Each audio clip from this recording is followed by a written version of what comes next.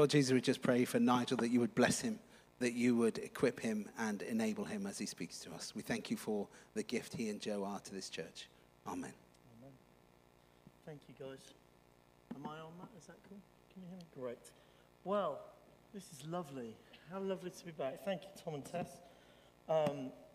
If you don't know who I am, because you've just come to the church in the last 3 months or so, I'm Nigel and this is Joe, and we lead the church. But we've been on a sabbatical for 3 months, which was wonderful. And you'll probably want me to tell you what we did on our sabbatical.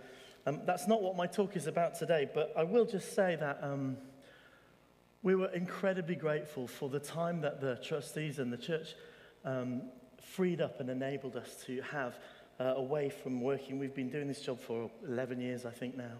And in truth, it's pretty hard to say in one sentence what we did. My main word is that I decompressed on the sabbatical, meaning emotionally, I mean, not physically, as you can see. Or maybe, I don't know, whatever. I don't know where I'm going with that, never mind. But we had some time to rest, we had some time with our family, we had some time to do DIY, we had some time to pray, and we're still in the middle of a journey of spiritual exercises each day, following the work of somebody called Saint Ignatius, which is really exciting and has proved to be life-giving. We set aside this 2-week window in order to share. Well, I said, we'll share something. I'm not quite sure what we'll share, and I didn't know if we'd share particularly from our sabbatical. I don't think I've fully processed really what God has been saying and doing with us, so I think that'll come out. But I was praying a few weeks ago, and I felt like God gave me this phrase. Before I get to that, I just want to say one other thing, which is I just want to welcome. Now, I don't want to embarrass them, and I don't want to make them stand up or single them out, but 2 friends of mine, Rowley and Sophie, are here. And you may not know Rowley. Just give us a little wave. You don't have to stand up or anything. Rowley and Sophie are based at the cathedral. Rowley they're actually on a sabbatical as well. Fantastic. I come back here. Rowley is the vice canon of Winchester Cathedral. He's been a spiritual leader in our city for, I don't know how long, but at least as long as I've been here, well over 11 years. But Rowley and I have been involved in various initiatives together, churches together, things, and other things in the city. And in fact, Sophie, as well as an artist who's just, a lot of her work is based around the cathedral, and you will have seen or been aware of some of it if you have anything to do with the cathedral. I just want to honor you and bless you and welcome you. It's lovely to have you guys today.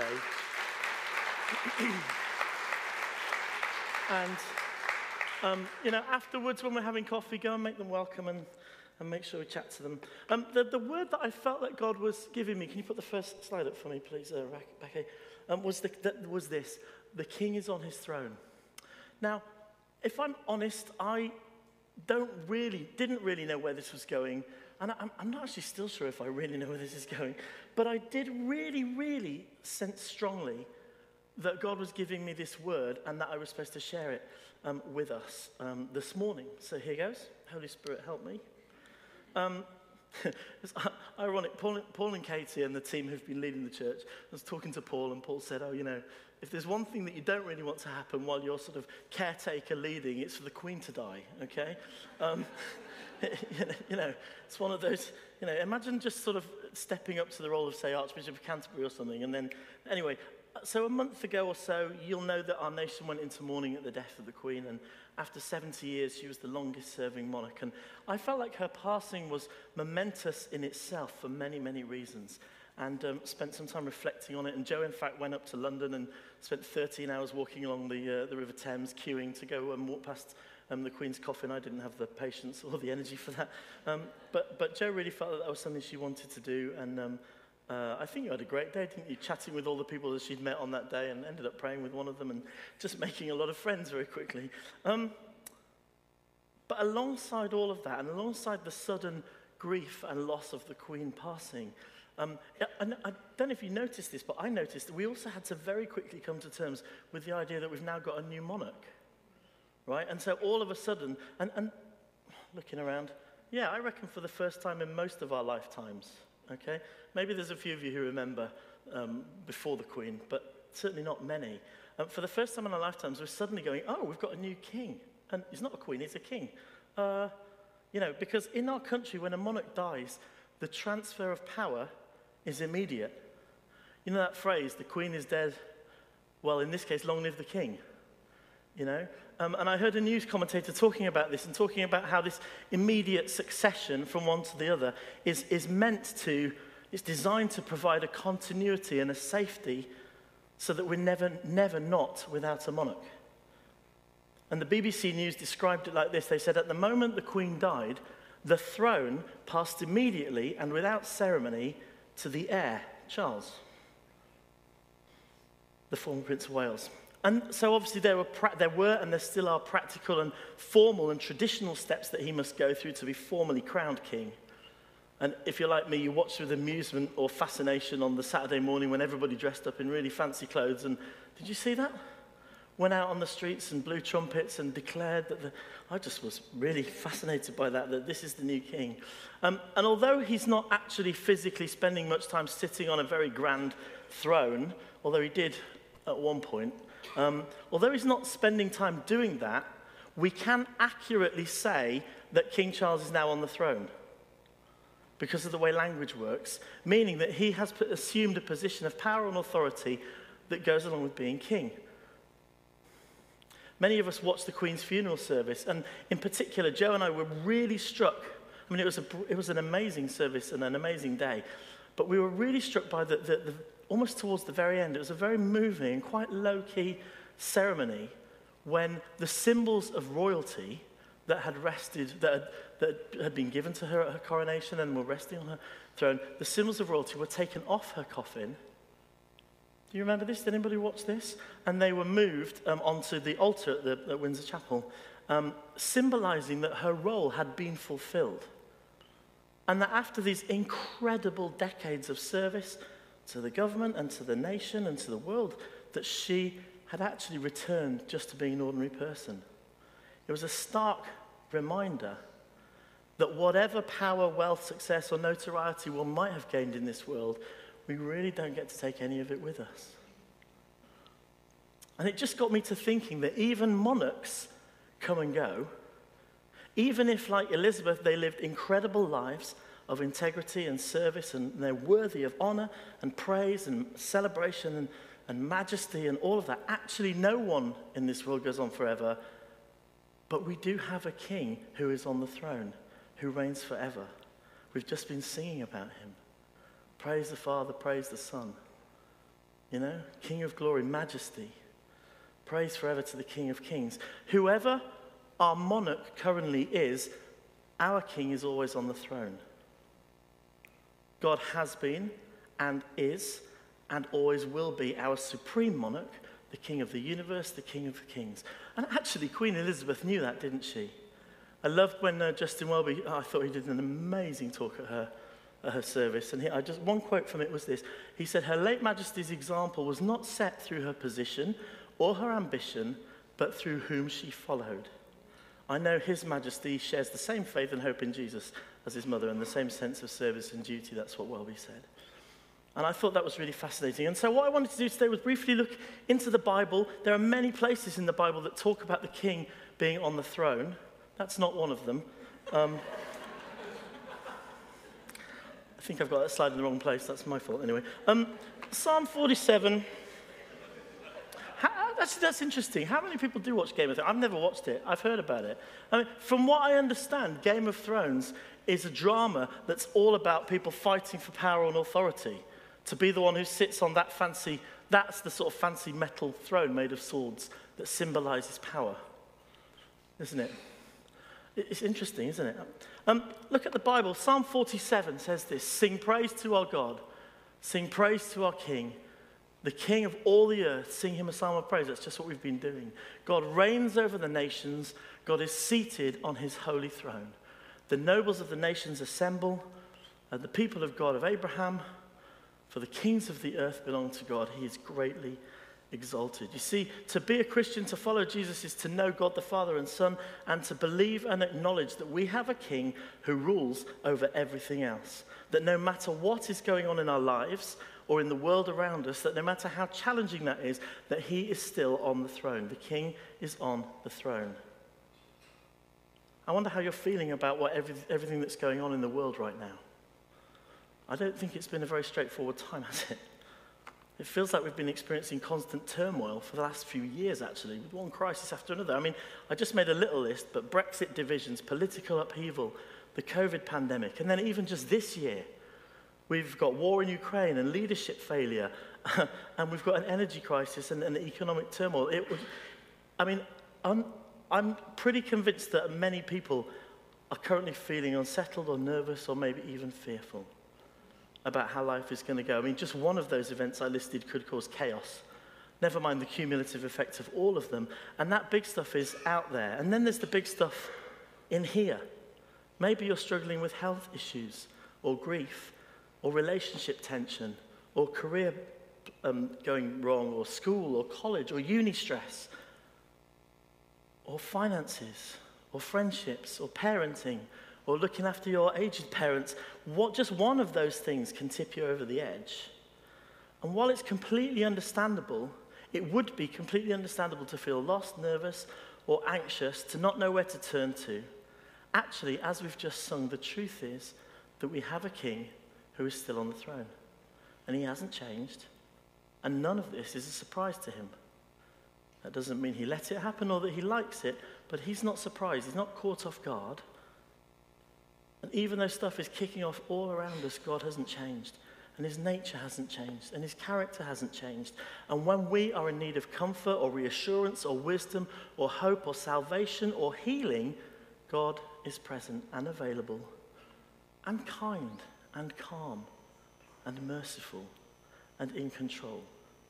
How do I know this? Because the Bible tells me that the king is on the throne. So what do we mean when we say that God is on the throne, that he's seated on the throne? And how does that affect us and what are we going to do about it?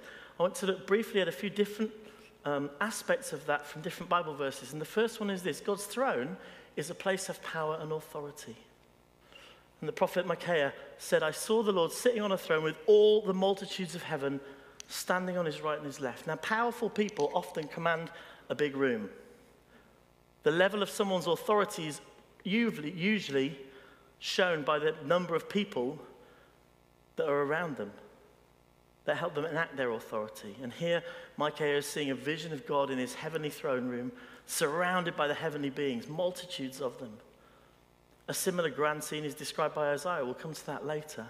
And you know, I kind of said this, but whilst an actual physical throne is the special seat that's there in the room, that's where the monarch sits, it's just a symbol of royal power with massive significance. You know, when the king or queen sits on the throne, they're enacting their position of authority, like in Game of Thrones, like in the opening of Parliament every year.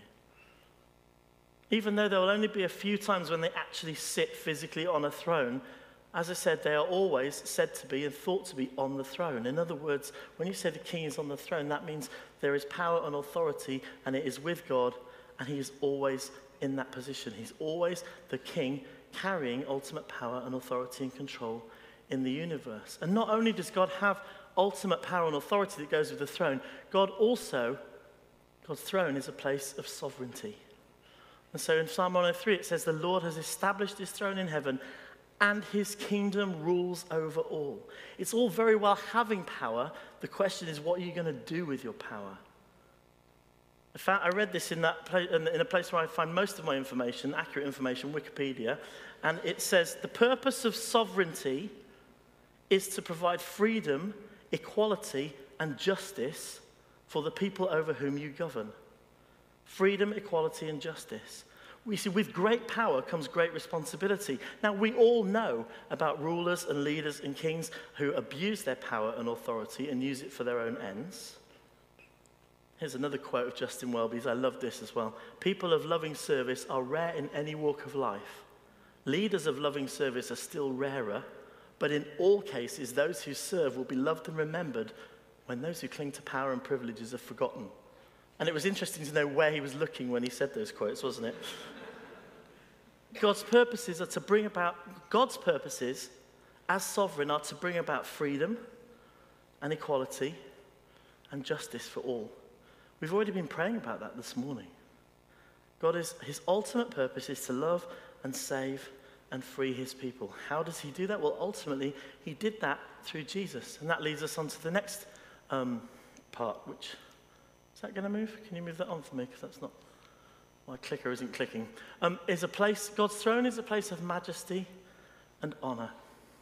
You see, when a king or queen invites someone to sit next to them on their throne, it's their way of saying, I'm treating this person with honor and with respect, and I'm giving them an equal status to myself. And the Bible describes in detail in a number of places how Jesus, having come to earth, is taken by God back into heaven and seated at God's right hand. In other words, given equal honor, equal status, and therefore worthy of our praise and worship. We have a high priest who's sitting at the right hand of the throne of the majesty in heaven. And again in 1 Peter. The early church spent about 300 years debating the nature of Jesus.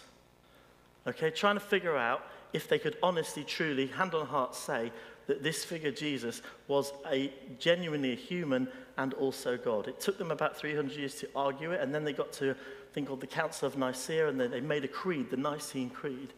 And they decided that yes, we could legitimately, hand on heart, say that Jesus was both man and God. And we won't go into that, but that's important. The New Testament writers talk about how Jesus came to earth and then returned to heaven and is clearly placed at the right hand of God. Equal status with God. And so when we choose to recognize that God is on the throne, we're also choosing to hold his son Jesus in the highest esteem. We're choosing to treat him with the greatest honor and to worship him and to praise him. That's why we come to worship regularly. And it's why we choose to live our lives in a way that will give him glory. Because God's throne is not just a place of authority and power, not just a place of majesty and sovereignty, and honor. It's also a place of praise. Psalm 66 says, shout for joy to God, all the earth. Sing the glory of his name. Make his praise glorious. All the earth bows to you. They sing praise to you. They sing praises of your name. Here's one more verse. Revelation chapter 5 and verse 3. I heard every creature in heaven and under the earth and on the sea and all that is in them saying, to him who sits on the throne and to the Lamb be praise and honor and glory and power forever and ever. You see, God's throne is a place of constant worship. And when we worship God here on earth, all we're really doing is joining in with the worship in heaven, which never stops. It's the natural response of a created being to their creator. Worship is what we were made for. It's what we were designed to do. As John Wimber used to say, we're all going to worship. It's just the question is, who or what are you going to worship? Worship is one of the simplest and best ways to reconnect with God on a heart level, to take our focus away from ourselves and to reestablish our heart connection with him. I have found in my life, and even more so in the last 3 months as I've been on sabbatical, that worshiping God by singing, listening to worship music, by praying, by reading the Bible, by taking a walk in nature, has become something that I just simply have to do really, really regularly. I'd like to say every day, but I don't think I manage it every day, but regularly enough to keep my life in balance. There's so much else going on that I find that I have to sort of metaphorically come back to the throne room just to remind myself of who God is and who I am. Psalm 22, I don't have a slide for this, but Psalm 22 says that God is enthroned on the praises of his people. I just want to say one thing about that. That doesn't mean that it's our praise that gives him the status. Because we can misunderstand that and misread it sometimes. You know, perhaps another way to translate that would be that God is enthroned above the praises of his people. So in other words, what the psalm is saying is, God is on the throne and we are praising him. And he's worthy of our praise. And we can get that bit mixed up. And, you know, about 30 years ago, somebody wrote a popular worship song called Jesus, We Enthrone You. And if we're not careful, we can imagine a scenario where he is on the throne because of something that we're doing. And we don't put Jesus on the throne. And I think what the writers of that song were trying to get to was, it's a personal thing. I'm trying to enthrone you, as in declare that you're on the throne in my life. I think that's a legitimate aim. But if we're not careful, we can just get into this mindset where we say, oh, he's on the throne because of something we're doing. That's not the truth. He's on the throne and we praise him. He's enthroned above the praises of his people, but his status isn't dependent on us. It's just that because of who he is, we can't help but praise him, can we? I'm more than halfway through this, so you'll be pleased to know that. I'm going to have a drink now. It's funny, isn't it? I've told a few people this morning I've forgotten how to preach. Yes. Thank you. That's advice from my wife. There are some things I just need to think and not actually say out loud. God's throne is a place of holiness and a place of purity. God reigns over the nations. He's seated on his holy throne. And I love this. This is one of the key texts for this whole idea of God being on the throne. This is the vision that Isaiah has. In the year that King Uzziah died, I saw the Lord high and exalted, seated on a throne, and the train of his robe fills the temple. I'm so tempted to just make a train whistle noise at that point every single time. It doesn't mean that kind of train, does it? But Anyway, above him were seraphim, and it describes the angels, and then it says that they were calling to one another, and the song that they are singing is holy, holy, holy. Holy, holy, holy is the Lord Almighty. The whole earth is filled with his glory. So when we talk about God's throne being a place of holiness, we mean that God is set apart, that he is different, that he is otherly, that he is not like us. The ESV Study Bible defines God's holiness as this sentence. It says, as being absolutely and uniquely excellent, above all creation and without sin. You see, God has standards. He has a standard for the way that he acts and behaves, and unfortunately, you and I just don't match up. We just don't make it. Because he's perfect, because he's holy, we don't have, actually on our own, we don't have a chance of ever getting close. Romans says all have sinned and fallen short of God's glory. We're all guilty. We've all messed up. You might think you're a better sinner or a worse sinner. You might think you've done some bad things, but not really terrible things. Doesn't make any difference. The Bible says we've all sinned. We've all fallen short. We're all guilty. We've all done things that will alienate us from God, our perfect creator. Things that don't allow us to come into his presence. Because he has a perfect score, and we never will. His standards are high, and our sin would contaminate him. His throne is a place of holiness and purity. And I know the story doesn't stop there, but just for a moment, God's throne is also a place of perfect justice. Psalm 9, the Lord reigns forever, and he has established his throne for judgment, and he rules the world in righteousness, and he judges the people with equity. You see, if you've done something wrong and you go before a judge, you probably expect to get some sort of consequence. But what you can expect as well is a fair trial. Now, I know there are some places in the world where you don't get a fair trial, and that's a tragedy. But here particularly, and in most places, if you've broken the law, yes, you expect consequences, but you do expect a fair hearing. Judgment means getting a fair hearing. And judgment also means getting what we deserve. And God is the perfect judge. And so the truth is that actually, in his eyes, as I just said, none of us make it. We've all fallen short. We've all broken the law. We all deserve judgment. All of us. And if the story stops there, we're in trouble, aren't we? Because God's throne becomes a place that we can never, ever go. We can't approach it. We can't go near it. Just like in the Old Testament, when worship in the Old Testament was different to what it is now, and it all happened in the temple. And there was this place called the Holy of Holies, which was behind a big curtain, and this beautiful ornate place, and it was thought of as the place where God dwelt, as heaven on earth. And it was so holy and so special that only one priest, once a year, could go in. And even he was lucky if he made it out alive. You see, we're not good enough to enter his presence. We will never make the grade. As I said, we'll always fall short. But this is where the gospel comes in, doesn't it? This is where the New Testament kicks in. Because God's throne is also a place of grace.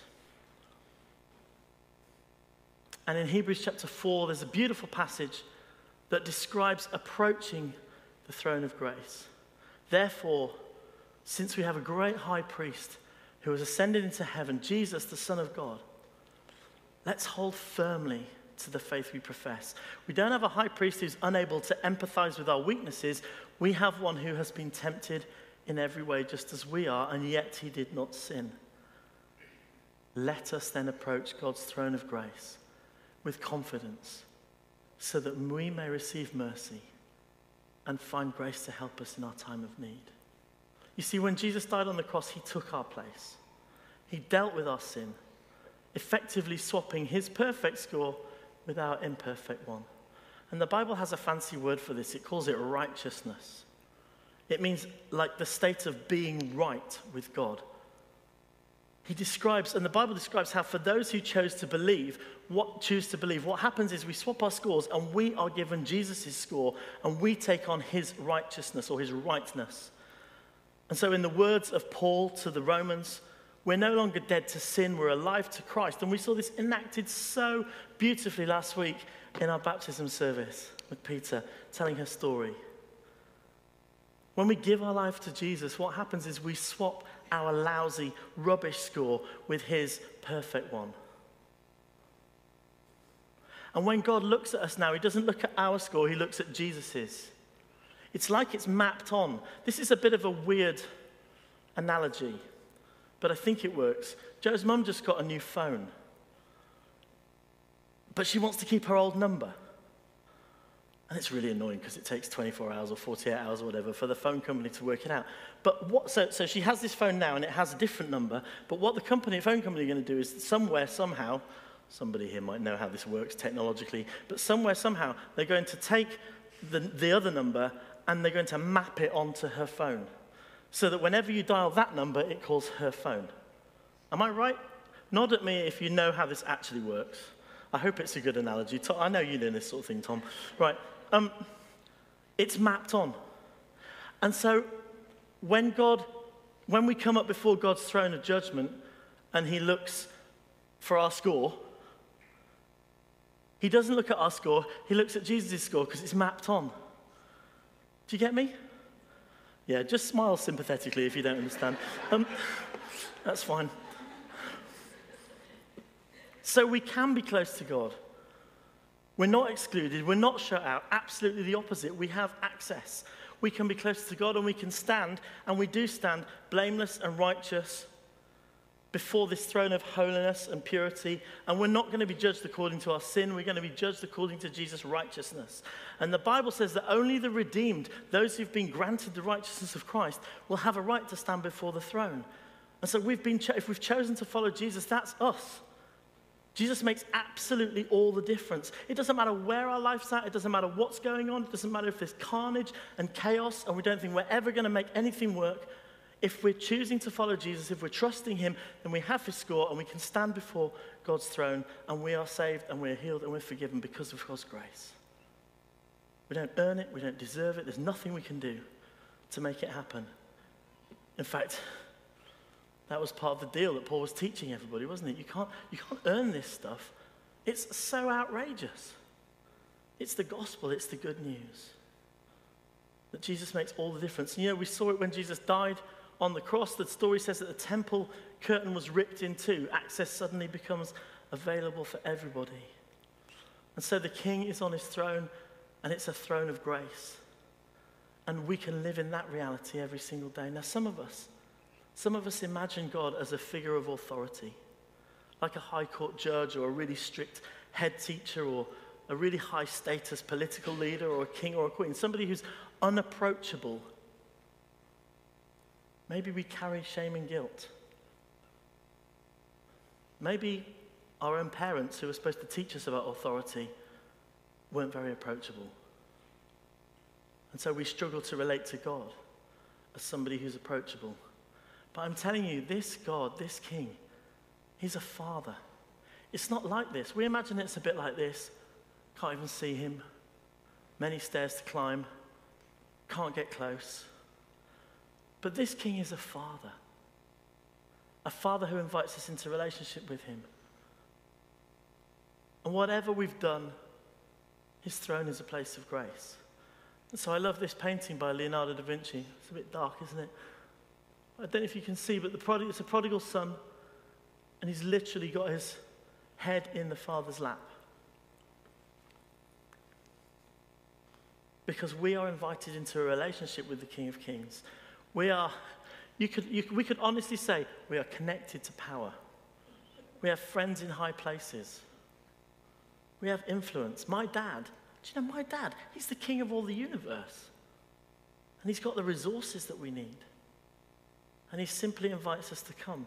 And if you find today that you're in need of strength, or courage, or reassurance, or peace, or healing, or wisdom, or frankly anything, then God's power is available today, here and now. We can connect to the King of Kings. We can connect with and receive and experience his power from on high. And it will change us. And it's available here today. And in about 1 or 2 minutes, we would love to pray for you, if you would like that. If for any reason, at this point in your life, you could say that God is not really on the throne in my life. I mean, he's on the throne out there, but what about in my life? If for any reason you can say that God isn't on the throne, there's absolutely no judgment here. There's just an invitation. Would you like to put him on the throne of your life? For the first time? Or for the first time in a long time? Would you like to give your yes to him? Would you like to submit control? Would you like to tap into the power that he offers?